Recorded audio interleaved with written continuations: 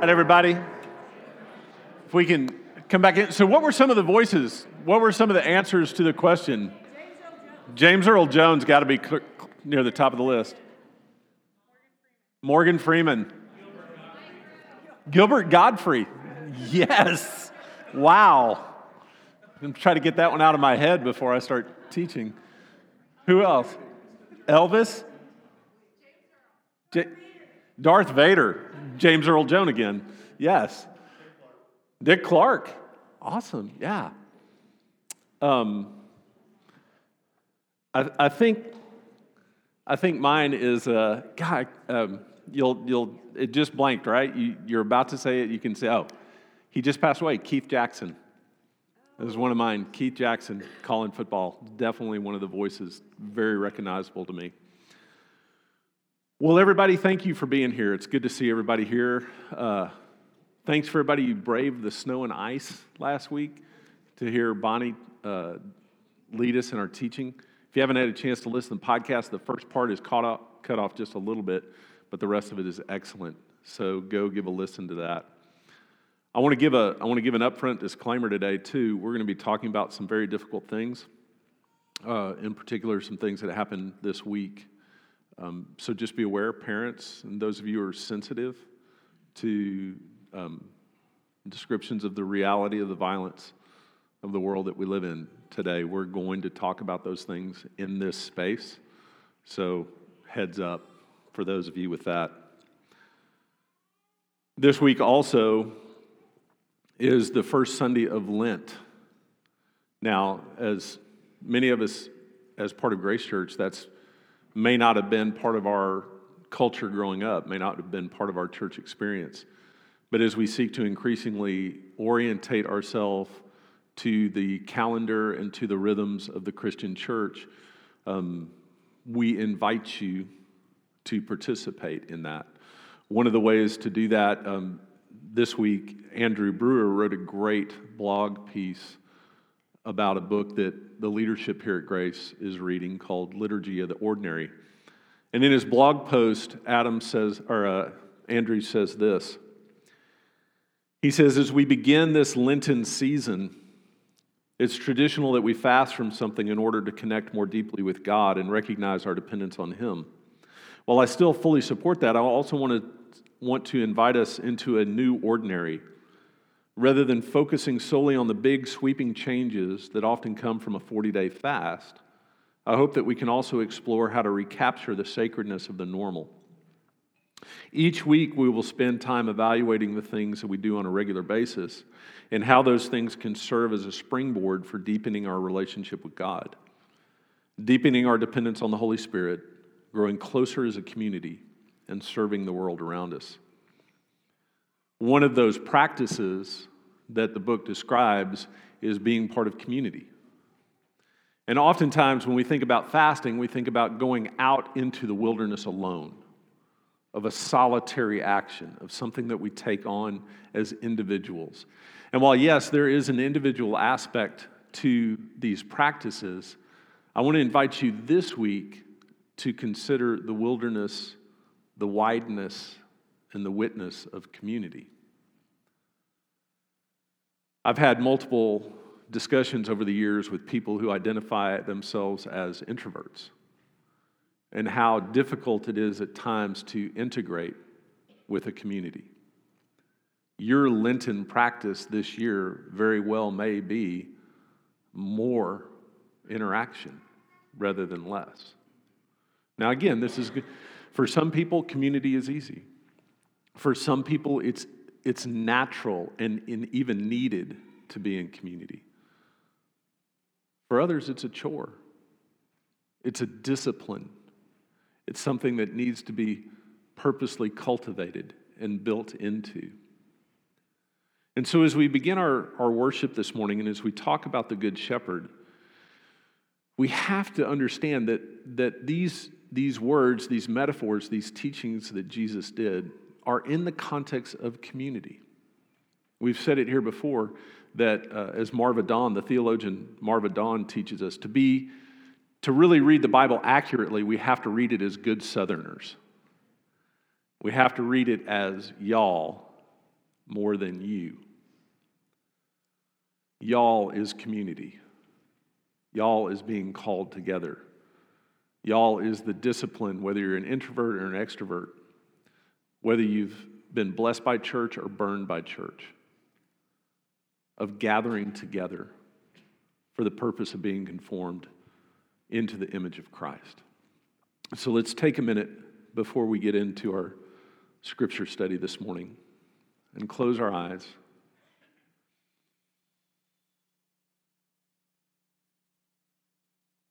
And take a deep breath.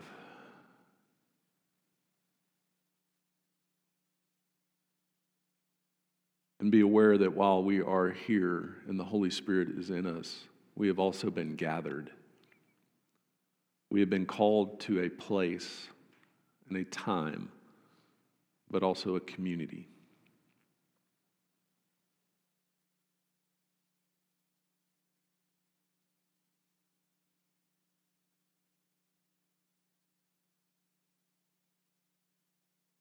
Holy Spirit, you are welcome here. We have heard your voice and responded by coming together. We now give you our ears, our minds, our hearts, our attention, so that you could teach us and change us. In the name of Jesus, amen.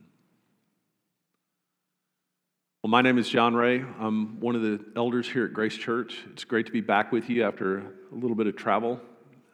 I'll be gone the next week as well, teaching and traveling. Welcome to everybody who's watching on the Facebook live feed and also that will hear this on the podcast. We're really glad you're here.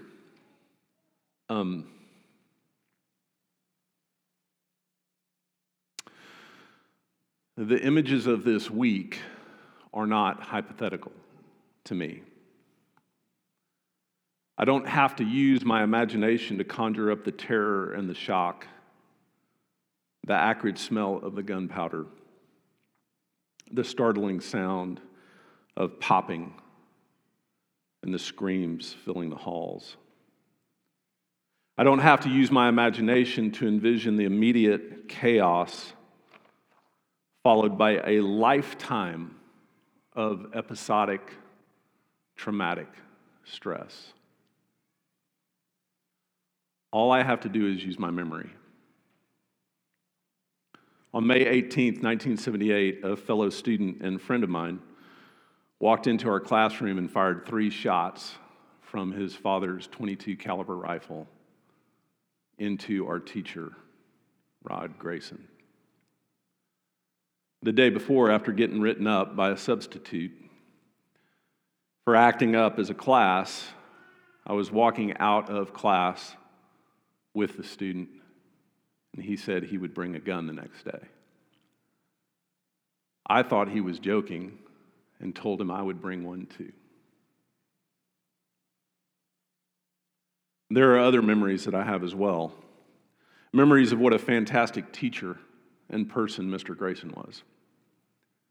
It's easy and natural, y'all, to lionize the dead, especially someone who dies in a tragic incident like that. But you need to know Mr. Grayson really was exceptional. He coordinated a field trip for our junior high class to go from Austin, Texas to see the King Tut exhibit in New Orleans. Y'all, that's not a small field trip. He had the energy that only a first-year idealistic teacher has. He brought that into our class. He believed in what he was doing. He gave me, just one of the many students, some of his comic books. What teacher does that? Just connects with a student like that. My memories immediately after the shooting are confused and sporadic. And not just memories associated with the murder. I mean, all my memories. I have almost no recollection of the next 2 years of my life.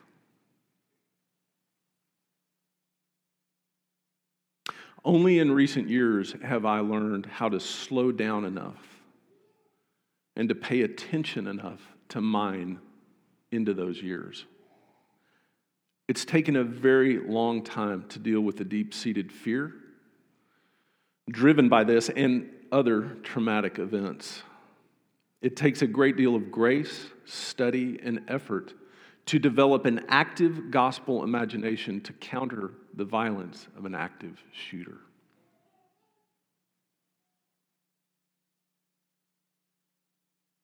In early Christian iconography, one of the primary illustrations of Jesus was that of the Good Shepherd. Many of these images are found in the catacombs of Rome, places where the persecuted early church used to gather, both to bury their dead, but also to worship in secret. And it might seem ironic that in the midst of the most systematic and violent persecution that the church has ever endured, these followers of Jesus experienced him as a good shepherd. One could easily imagine those being actively persecuted, sought out, killed, fed to the lions, burned at the stake, questioning the goodness of this God that they followed. And while I'm sure on some level this may have happened, the enduring testimony of this generation of believers is of proclaiming and illustrating Jesus as good and comforting and protecting. A good shepherd. Grace Church, we live in a violent and broken world. One that is, yes, being permeated with the restoration of the kingdom and also filled with beauty and grace. But at the same time, it boils with murderous intent. There are a million voices that threaten and cajole, that market false promises of control and safety, easy answers of vengeance, ignorance, denial, isolationism, or distraction. All of them lead to death. There is only one voice that can lead us to true life. There is only one voice that can bring peace in the midst of violence. There is only one voice that can heal and restore and redeem. It's not the voice of Fox News or CNN. It's not the voice of the prosperity gospel or of godless nihilism.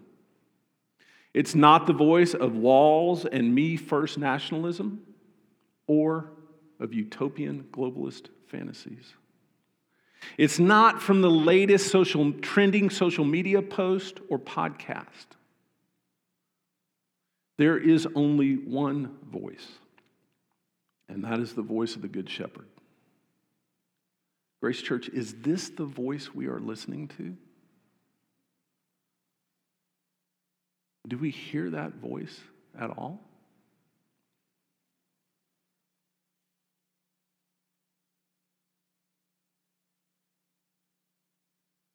Jesus speaks to us this way.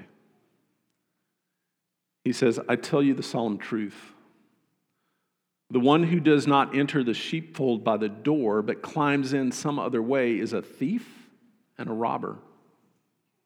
The one who enters by the door is the shepherd of the sheep. The doorkeeper opens the door for him, and the sheep hear his voice. He calls his own sheep by name and leads them out.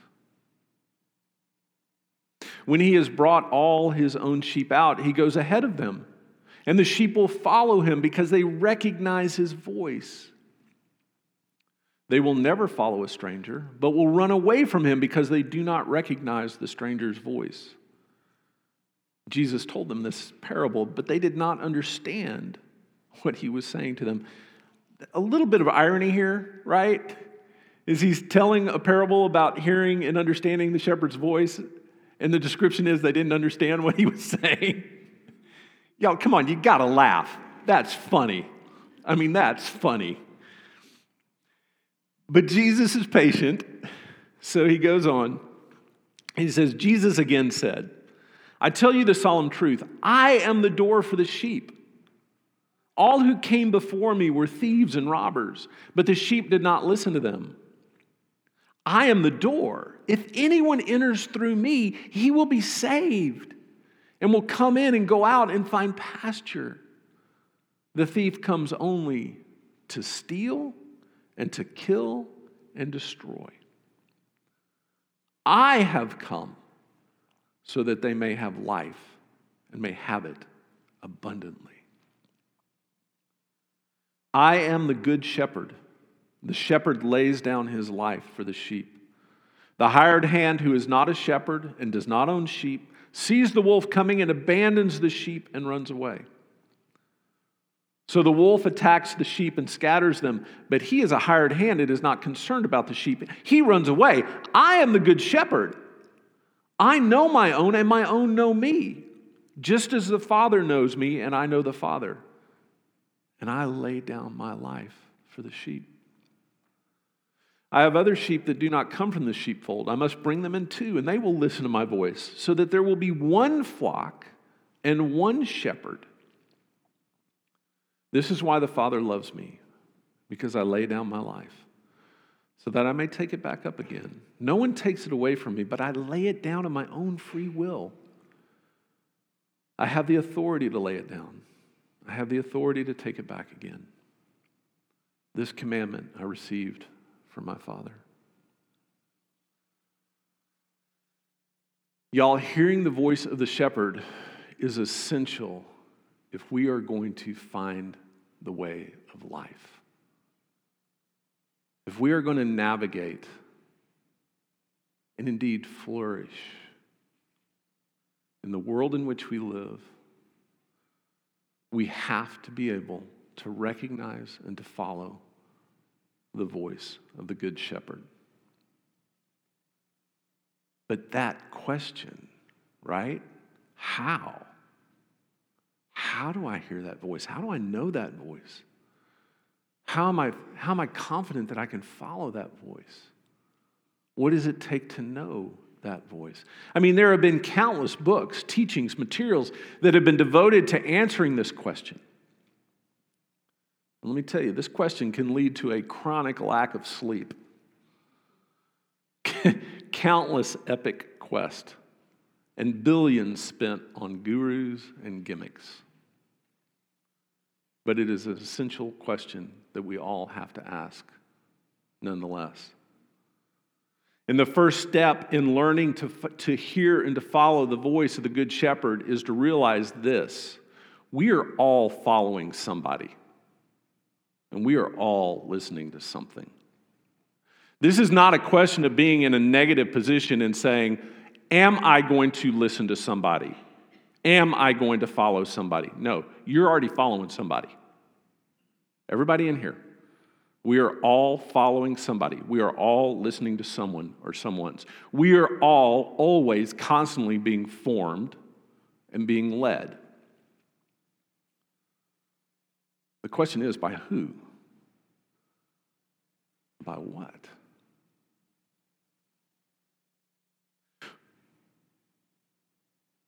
What are we listening to? What is forming our imaginations and our affections? What are we investing the treasure of our time and attention into? The bottom line is this: we learn the voice and the language of the shepherd by following and practicing what he says to do. There are no shortcuts here. There's no easy answer. There's no miracle pill. There's no one book that you're going to read that's going to do it, or one seminar, or one retreat, or whatever you're going to do. This takes the consistent, disciplined effort of practicing, coming together as a body and investing as individuals, giving our first, our best, our most attention and affection to hearing this voice. Is it going to be frustrating? Absolutely. That's probably the one thing I can guarantee you out of this whole thing. You're going to get tired. It's going to be frustrating. You're going to get confused. I can almost guarantee that. Beyond that, can I guarantee you that, hey, you're going to nail it? You're going to figure it out? Like it's going to be you and Jesus, BFF? He just kind of gives you a nod, a wink, and you know exactly what God's trying to tell you to do? I can't guarantee that. I don't know. I'm not there. But I can tell you where everything else leads. I can tell you what all the other voices, all the other things that form you, I can tell you where they're going to lead. And it's not to life. It's not to the life more abundantly that Jesus promises us in this passage and in his person. Martin Luther said that sin is like this curving in on ourselves. And if we are to truly learn to hear and follow the voice of the shepherd, we are going to have to give him the first, the best, and the most of our affections and attentions. We can't hoard it. We can't be selfish with it. We can't just keep it to ourselves. Being knitted into a church, gathered into a flock, if you will, for this illustration, is an essential part of this process as well. You see, there's a very common misconception that as we mature, we need less from other people. Our society, our whole society, is built on this idea of rugged individualism. The more competent that I am, the more powerful that I am, the less I need of others. And here's the paradox. In a way, that's right. In a way, the deeper we go with Jesus, the more we know Jesus, the more confident we are in our identity, the less we need from other people. We don't need their adoration. We don't need their affirmation. We don't need them to tell us, hey, good boy, good job. We're secure in what we believe. And we're able to withstand the noise and the cajoling. It's true. But the mystery is this, is as that deepens in Jesus, we are more connected with other people. Because we're more open to open ourselves up. We're more able to open ourselves up. We're more able to be vulnerable with each other. Because we're not scared anymore. We're more able to share with others because we're not clinging to stuff anymore. We're more able to receive from others because we're better able to discern what gives life and what doesn't. And so this mystery of hearing God's voice, yes, it centers us more in who we are, but at the same time knits us together to others in a way that we find impossible to do without. Not because we're needy, but because it's beautiful. And why would we want to live any other way? Why would we who have tasted the beauty of community, of rejoicing with others and grieving with others, of sharing with others and receiving from others, of having our lives intertwined, not at a superficial, what's your favorite sports team level, but in a deep, life-giving way. As we do that, that also helps us to discern and to hear the voice of God. And you see, we also need to remember that we are gathered for a purpose. The church, it's not so much that the church of God that has a mission, It's the God of mission who has a church. We're gathered together for a purpose that goes beyond just living our best lives now. We're gathered together for a purpose for the one who created the church. Jesus gives us a clear paradigm in what that purpose is when we look at the leadership of that church, of the Good Shepherd.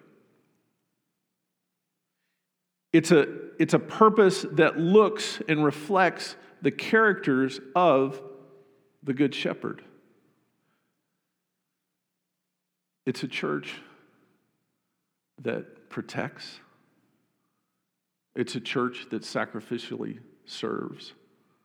It's a church that leads people to places of life, of wholeness, of abundance. But it's also a church that willingly lays down its life for the good of others. It's a church that recognizes, hey, there are people out there, still others who are not of this flock, not of this fold, not of the church, those who have yet to hear, those who are being deceived, called, captive, abused, abandoned. Those, they need to hear God's voice. They need to know the Good Shepherd. And so we go. We take this thing that we have a right to.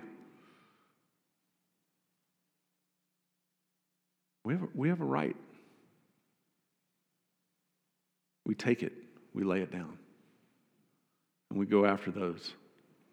We seek to imitate the shepherd by seeking to go to the lost, the captive, the abused, the abandoned. That's what the Good Shepherd does. That's what his flock likewise does. That's what we as the church do. That's our mission. Is as one life was given for us, and it's not demanded, it's not a payback, we're not trying to pay anything back. What we're doing is we're just imitating.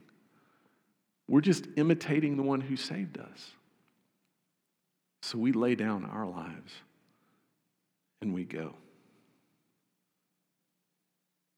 Now contrast that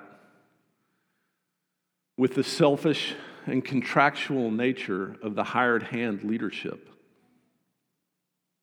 or the hired hand church.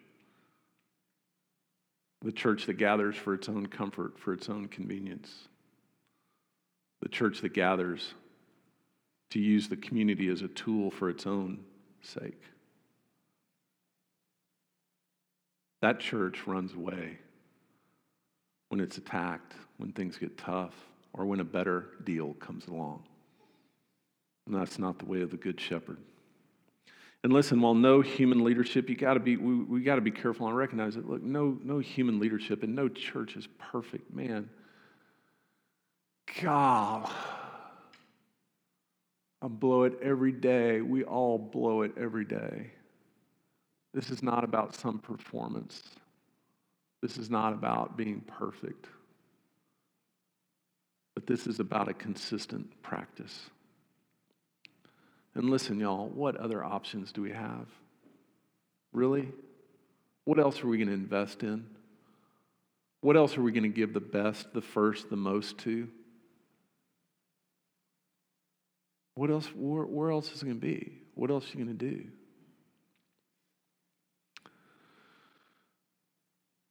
It takes serious commitment in our society to stop and listen, to really pay attention.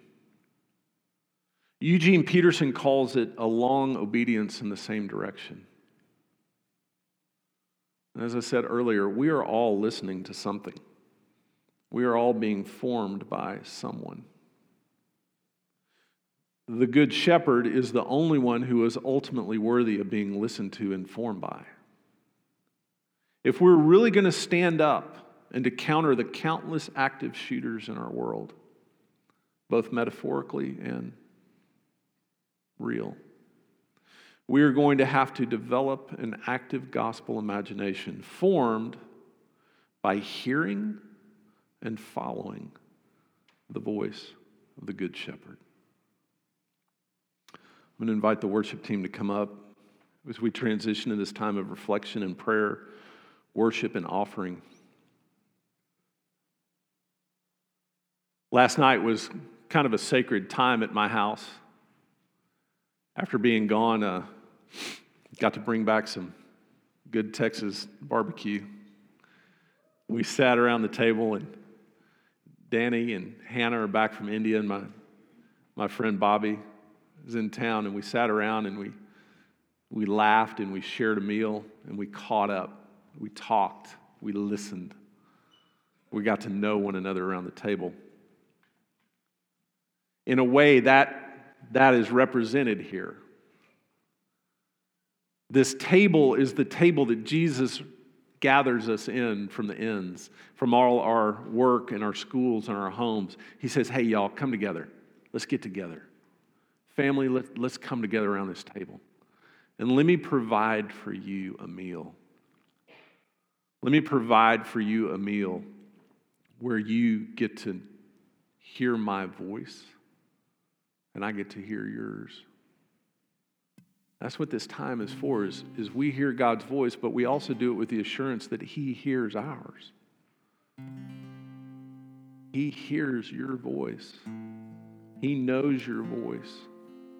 And so as we gather and we take the wine and we take the bread and we learn from that sacrifice, we learn from that obedience, we learn from that laying down of life what it is to find life that we can be brought up into. We also learn to hear the voice of God, the voice of the Good Shepherd. Thank you for being here this morning.